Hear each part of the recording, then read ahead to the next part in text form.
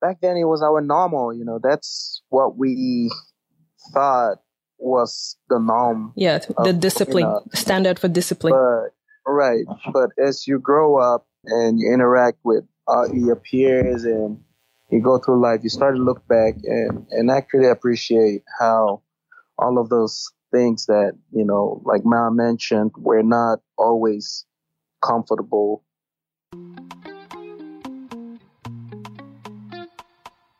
Welcome to the show. I am your host, Anya Fombad, and I spark the hard conversations that challenge questionable cultural and societal norms that threaten the well-being of the African community. And I also share stories about growing up as Africans in Africa and in the diaspora. I strongly believe that normalizing open discussions and sharing experiences, whether good or bad, will not only make you find your voice, but will broaden your sense of purpose and empower others to do the same. So if you have ever tried challenging certain African cultural and societal doctrines, or if you have ever felt like it is about time that we confronted these issues in our African community and do better as a people, or even if you have always been interested in learning about the experiences of other Africans growing up in Africa and the diaspora, then you are in the right place. Welcome to Living African. Hello everyone, welcome to a new episode on Living African. Today we will be talking about the need for communication in the African household. My guests for today are my reasons for being. I have here with me my lovely family, Dad, Mom, Leslie, and Musaga. So what people may not know about me is that I also have another brother who has been sick from birth and cannot be here today, but we will talk about him in another episode. So hello everyone. If everyone can just introduce themselves. Maybe Dad, you can go first. Rudolph Fombad, and I live in Ethiopia. I'm the daddy of the family, and I'm a retired researcher and university teacher. Nice. Thank you. Thank you, Pops. Then Mom. Yeah. As you all know me, I'm Grace Fombad, a medical doctor by profession, and I'm working with the UN. And that's the reason why part of the family is living in Addis Ababa, Ethiopia. And then Dr. Ma, who's my only sister. I'm Leslie. I work in South Africa as a medical doctor. And I'm the firstborn child. You're who? The firstborn child. Okay, then me, I'm the second, obviously, and I'm the second born, but I'm the last girl. And then I have Musaga, who's like my headache. Is that enough for me to go? Or that's still part of you? Go ahead and introduce yourself. Well, I am Musaga, Jabi's headache, as she claimed. Right. I'm living out in Houston, Texas, about 20 minutes from Jabi, and I work out here as a petrophysicist for Shell. So oil and gas. Nice. One thing about Musaga is when I just hear my ring giving me a notification that there's someone at my front door, I just know it's him. So the reason I decided to do this episode, especially with my family, was because, if the goal of this podcast is to normalize open discussions, then what better way to start with my family, right? So I honestly have grown to appreciate various dynamics in different African households as I have spoken with, so many Africans from different countries. So I wanted to give my own perspective of how communication or lack thereof can actually affect upbringing and the course of one's life. So today we're going to be talking about our experiences growing up and how communication had a very huge influence on who we are today. And we will also give different outlooks and share funny or not so funny stories about growing up in the Fombad household. So here's a quick backstory, and I invite everyone or anyone, especially mom and dad, I invite you both to maybe correct me if I'm not getting a few things accurately. But we probably did not grow up like most traditional African families because we had to live with one parent for the most part of our lives. So I remember when we were in primary school, I know dad had to leave for the UK for a couple of years to study for his PhD. And I mean, I'm not sure how many years that was. Dad, how many years were you in the UK for? 3. Yeah. In total, because it was in 2 sessions. Okay. Yeah. So for about 3 years when we were in primary school, that's between the age of like, I think 4 and 10, he was away from us. And then we spent most of the time with mom. And then by the time I think I was like 11, 12, mom got a job at United Nations and she had to leave us with dad, who raised us exceptionally to this day. And, you know, the family actually reunited in 2007. When I say the family, I mean mom and dad and Bayong, who's the last. But we were already all out of the house. So Leslie or Ma, me and Musaga, we were all out. Ma was in South Africa and Musaga and I are actually here in America. So one thing that actually stood out to me was that even though we were all like basically we were with a single parent at certain times in our lives. And basically for the most part of our childhood and adolescent ages, both mom and dad made sure that they were actually equally present in our lives. And that right there is so commendable. And I just want to take a moment to thank you guys for that, by the way. So let's talk about, you know, the stories that we experienced growing up. And let's start with how you guys communicated with us. And I'm talking to mom and dad. So I remember Ma and I were always like having these discussions and we were asking each other, like, why are they always having these long conversations with us and, you know, the long talks. And I remember one time when we were in college, like we had to sit you guys down and be like, okay, it's enough. Like, we're not bad children. I mean, you guys were not trying to act like we're bad children, but we just felt like the talks were too much. I mean, you guys never laid hands on us, and we're going to talk about that later. But I just wanted to know, like, why you guys chose that approach of, you know, communicating and having these long talks with us. Well, maybe if I can open the floor, there is a simple reason. The first thing is that I just want to thank God for the choice of a husband for me. Because when you have somebody that you understand yourselves, and then you really lay an open discussion and a frank conversation. And so we have made up our minds that, you know, unlike us growing up with our parents where the belief in the theory that a child is to be seen and not to be heard, we did not believe in that same theory. We believe that we have to make our kids be part of us. We have to make our kids know who we are. And so if somebody were to talk to any of our children outside and say, daddy is a thief, that child is able to say, no, that's not who my daddy is. And that's not who my mom is, because we want to be open with you. And when we are open, we make you friends and not enemies, and not that top-down approach that most parents will want to do with their children. And so that led us to the fact that we also wanted you to know some of the challenges of life. If we did not discuss, for example, those issues, then you quickly fall prey either to peer pressure or going astray because nobody guided you. And so we wanted to be very open because we have passed there and we know that the road is rough.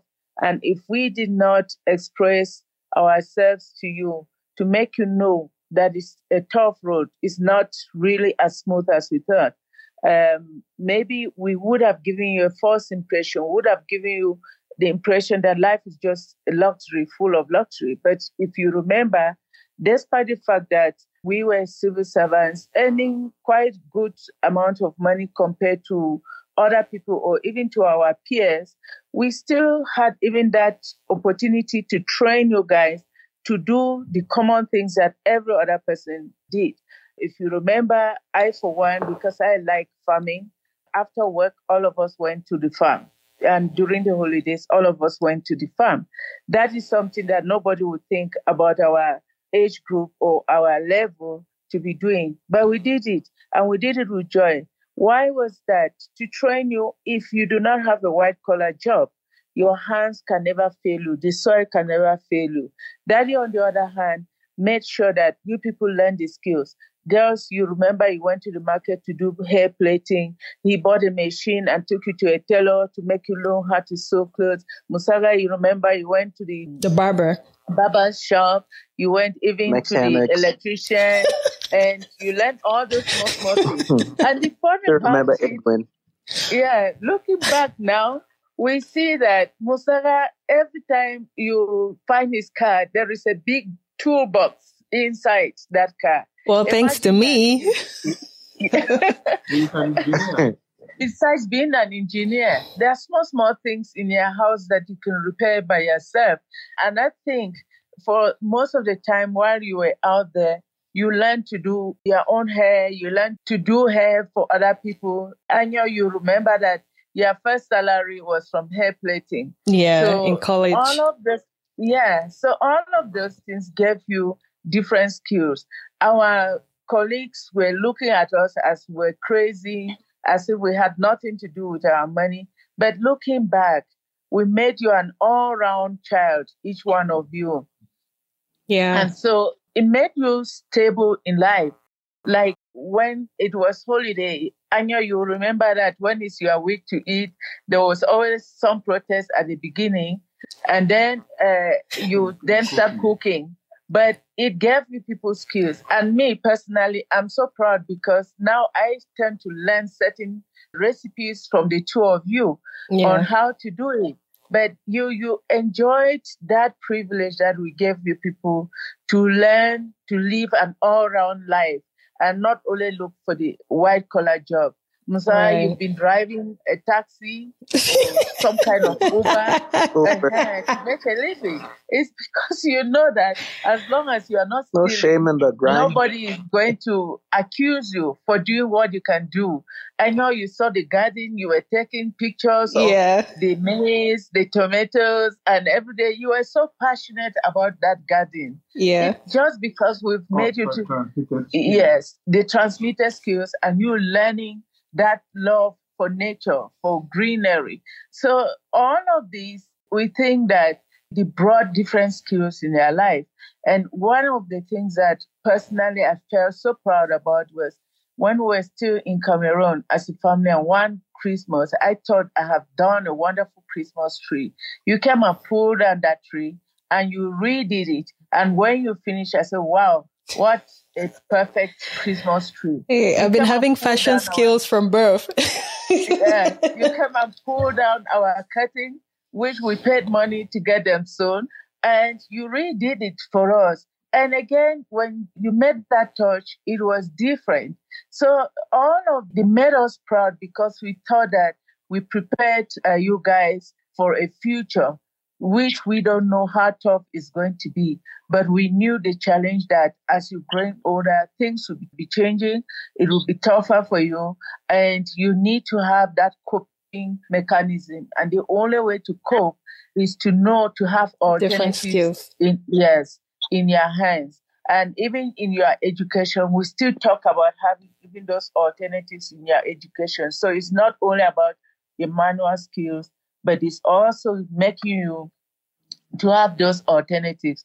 You remember that each time one of you reached class 7, the first thing your daddy did was to take you to computer classes. To get emails. If you did not do that, when you went, all of you, to university in civilized worlds, you imagine that you had to start learning to use the keyboard at that stage. You would have been frustrated. But you then added the knowledge that you got from there to a higher level. And now all of you are better off in computer. Both me and my husband, we are still at that preliminary stage where we're not so deep in it, but at least we have a working skill on computer. So those are some of the things that we felt that being open with you people and making you being able to share your challenges with us will make us think as a family and come up with solutions. We might not come out with perfect solutions. We might also even disagree on the way we look at those things or the solutions we propose, but at least they're still guiding. You would still say, why did mom or why did daddy say this and not the other one? Yeah, you know? That's true. Yeah, so we use that method to really impact open discussion. And it is our prayer that as you are in your own homes, you will do same with your spouses and with your children, so that there is that attachment. If something touches one of us, it touches the whole family. It is not Anyo's problem. It's not Musaga's problem. It's not Leslie's problem. It is our joint problem. And we have to work together. And that kind of a family, they say in the Bible, a family that stays together. What did they say? A family who prays together stays together. I like that one because I got a big problem we can all work on right now. Right. Well, thank you very much, Mom. I mean, I can already see you guys already know who was the one always initiating these discussions. So, I mean, Mommy, you talked about a lot of things, a lot of things, which, I mean, I plan to talk about later. But one of the things you actually mentioned, which I really want to highlight, was that, I mean, that communication was not one way. Like, it wasn't you guys just talking to us. I remember, like, at the end of each of those communications or discussions that we had, you guys are always like, is there anything you want to add? Or is there anything you have in mind that you want to talk about and stuff like that? So you guys actually gave us that floor to open up and also talk to you guys. And, that's kind of a funny thing when I talk to my friends and they're actually shocked that we actually spoke back. Or every now and then, like when you or daddy does something and I'm like, you have to apologize. You were wrong. And my friends are like, oh my goodness, like you're asking your parents to apologize. And I'm like, yeah, I mean, that's how we were raised. Like if you do anything wrong, you apologize. And you guys apologize to us right from a very young age. So just that humility, that's actually what is rare to find amongst most African dynamics, especially between the children and the parents. So that's really why I wanted us to talk about all of this. Now, Ma is always the most quiet person ever, and she barely says anything. But Ma, what was your outlook? Just 1 minute. Yeah. 1 minute. That Mom, you talked about college. And I want to first say that it was actually high school when you people were in high school. I mean, for those who want to get the equivalent of college and high school, that all this talk was really in high school and not college. Yeah. So, Ma, what was your perspective about all of this communications that we were having growing up? In all honesty, I actually didn't mind them because they molded us. The communications, especially with the talks from our parents, molded us at every stage of our lives. I think they were necessary, in all honesty. Sometimes they were a bit burdensome, but I think we learned from each and every one of them. Some of them were uncomfortable, but I think they were very necessary at every stage of our lives. And they did mold us up and direct us onto what path we must take. Some of the communications actually led us to, in terms of career-wise, I think parents have a way of just directing you to what they want you to do almost. Even though they don't put it out there so much, they kind of implant the interest in you, which looking back, sometimes you wonder if you would have taken a different route. We're not exposed so much. Talking about this is just like times when I remember my mom ensuring that my sister and I went to the hospital with her every time during Christmas. Yeah. And just spend time with the kids there. And then you just found yourself developing an interest in medicine, not so much because seeing her work so hard and being called at 2 a.m. at night by neighbors to help, you probably wouldn't want to have gone through that, but somehow we instead developed an interest. And I remember we even had a small medicine cabinet at home, and yeah. I mean, Jabi used to be very interested in what medications to give and what. And then today she's a pharmacist. But I think all of that molded us. Musaga just didn't want to do anything related to medicine. But I mean, not to say that he was kept out or anything. But yeah, they sort of molded us into becoming who we are today. They were not necessarily the pleasant when we went through them, but most of them were quite enjoyable. Right. And I actually remember, I think that was the last time that we really had some of those deep discussions, because we've been having those deep discussions since when we were like 10, 11.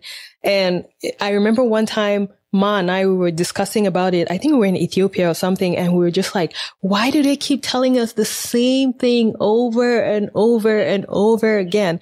Especially when we were becoming teenagers and like, you know, the whole sex talk and the boyfriend talks and all those things. It's like, we just felt like we've had this discussion for over 10 years and it's just over and over again. And we had to like sit you guys down, mom and dad. And we were like, you know, we're good children. Like, you guys have been saying the same thing over and over again to us.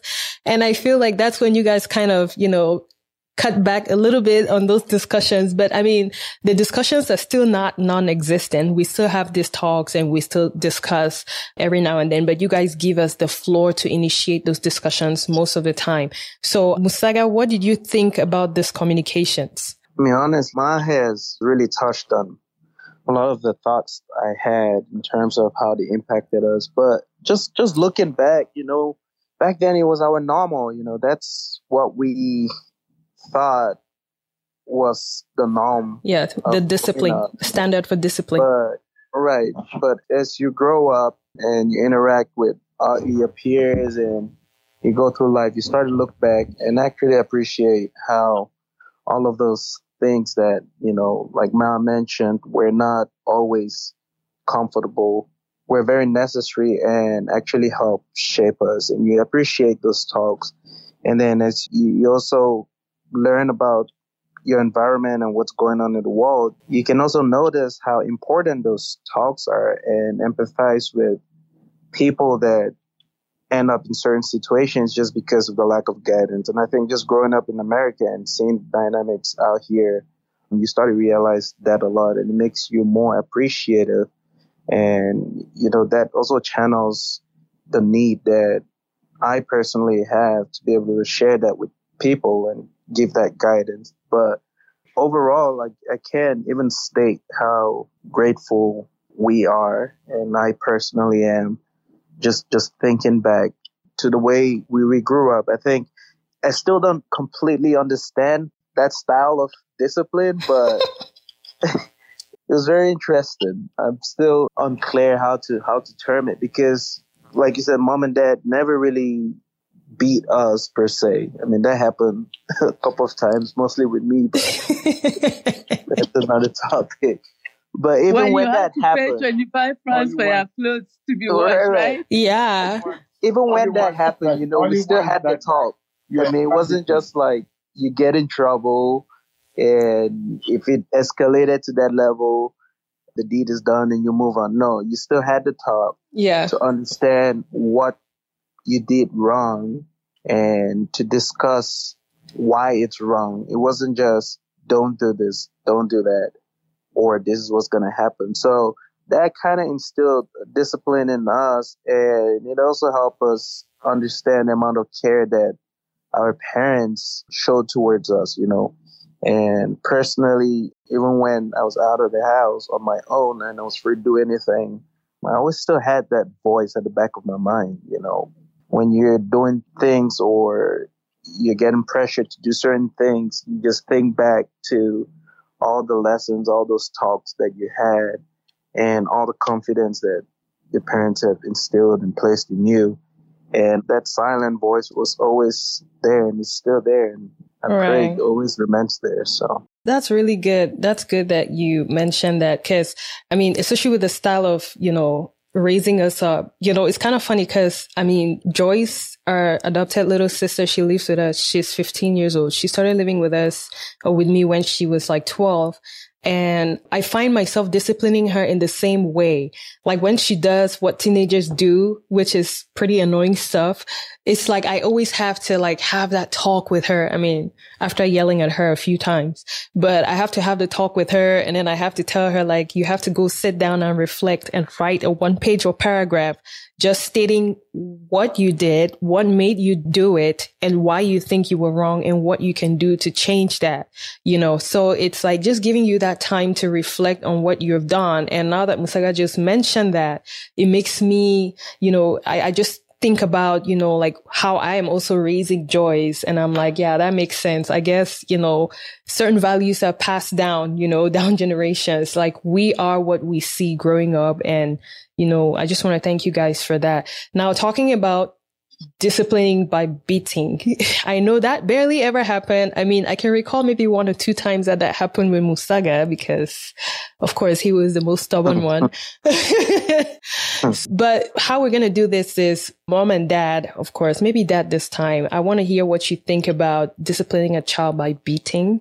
And also, we're going to talk about funny stories that almost led to that point of beating, or maybe led to that point of beating in Musaga's case, and maybe once in Ma's case. So, the idea of corporal punishment was really almost non-existent at home. Yeah. And Musaga had a light one, I think, because he paid the housemaid to wash his clothes, and we said everybody had to do their laundry. But he was lazy, and he paid the housemaid with 25 francs, which was actually nothing. Something like about 2-3 cents to do his laundry for him. I was not happy with that. And that is, I think, the only time that Paus had gave him some 5 strokes or something like that. And that was the only time. And mom perhaps also supposedly beat Ma because she climbed on the roof of the house. Yes. And she could have fallen and dislocated herself. I think, yeah. And Jabi never had any problem. Oh, I'm the good child. Never had a problem. She was never touched. So she came out of that. I was a good child. You knew how to work the system best. That come to mind. Otherwise, everybody was free. What they wanted to. Yeah. Right. And the fact is that maybe that was maybe in the light of, for me, when I really gave Ma that thrashing, it was more of fright, because I was thinking I'm going to lose my child on top of the roof. She didn't understand the danger. She climbed on a guava tree in front of somebody's house and got herself climbing up to the roof on that corrugated zinc. She could slip down, and that would be the end of her, because that height is more than 3 meters. And it was more of fright. And the idea of Musaga using 25, it wasn't just the 25 francs, but is the thought behind it. That could be like, you know, in our community where there's a lot of corruption and all of those things, then you are paying your way out for things. And it was just that kind of discipline that you never use money to buy services. Okay, yeah. You can do it, but you learn to do it also yourself. And when you learn to do it, then you know whether it is an easy task or is it a tough one. If you remember, there's a story about some guy who went for an interview, and they asked him to go and touch the palms of the parents. And so how hard they were, because the parents worked day and night to make sure that he had everything. And he was just a lazy one about. And he could not do anything. He could not understand. When he went and touched their parents' hands and came back to the person who was interviewing him, he realized that it was through hard work that the parents gave him all the luxury. So having a job, he would now think, yeah, he missed it out helping them, but he has to support them to come out of that. So it was more also, again, that you need to do things of life. Imagine in America, you didn't have even a washing machine at the time. You didn't have a house help. You didn't have anybody. And actually, it wasn't even a house help. It was a child we adopted and trying to bring up. And then we found ourselves that was also like an exploitation. But we wanted her to also have the same level of treatment like all of you. And that you know about us, that nobody ever knew who was a house help in our house and who was our own children. Everybody who was under our roof had the same level of treatment. We never went to cook 2 pots so that you can have maybe chicken and they will have gari and watery soup. Whatever we cook, everybody ate the same. And so we gave everybody an opportunity. So some of those things were just as you said, is to make you have those skills. Everybody went, yes, and made their choices. We didn't have to. Of course, people thought we were crazy. Yeah, we didn't have to impose on you. So yeah, but also you remember that it says, if it's don't spare the rod and spoil the child. So yeah, it was a mix of two types of discipline, but we prefer the one where you actually understand. Yes. And not just using the cane. Because what happens? Only one incident. Yeah. So what happens when we use the cane every time? You say, okay, I'll do it. Daddy or mommy will beat me. And so what? I'll keep pains for a little time, but so what? But you do not understand why that was. So now, because you know it, you can analyze the situation. You can get the pros and the cons, and it makes sense. And this would go. I have watched Ma talk to Mia. And certain times I'm the one with the softer head, and she said no, she's not going to have it. And Mia, just mommy, let me interrupt you a little bit. Mia, because the listeners may not know who Mia is. Mia is Ma's daughter, and my daughter too. So so you see that when I look at it, yes, I said okay, there is something. When you tell a child you can't have this, there is a reason, and the tendency is, when Mia enters the shop, everything she sees, she starts crying for it. And you're not going to jump to satisfy her. She must know to prioritize what is necessary at this time. Is it just because she saw it, or is it because it's necessary? So those kind of things, I watch it happening now with you people. Yes, and with joy that at least we make you people know how to prioritize, and you can bring it up in other generations. We have come to the end of part 1 of this 2-part segment where my niece decided to chime into the conversation. We will continue part 2 in the next episode, where we will further discuss the values that we learned from communicating with our parents, as well as the annoying things that they did. Yeah, sometimes they too can be dramatic. Well, thank you so much for tuning in. And if you have any topic suggestions, questions, or inquiries, please reach out to us through our email and social media handles in the show notes. I will catch you on the next episode. Bye. That's it for today. Thank you for listening to our show. If you want to participate in the show or find out more helpful resources, then visit www.livingafricanpodcast.com for more information, or email us at hello@livingafricanpodcast.com. Also, don't forget to connect with us on all social media platforms at Living African Podcast. You can also connect with Anyo directly on Facebook or Instagram at Anyo Fombard. Thanks again for listening, and let's not forget to be more understanding and nicer to one another.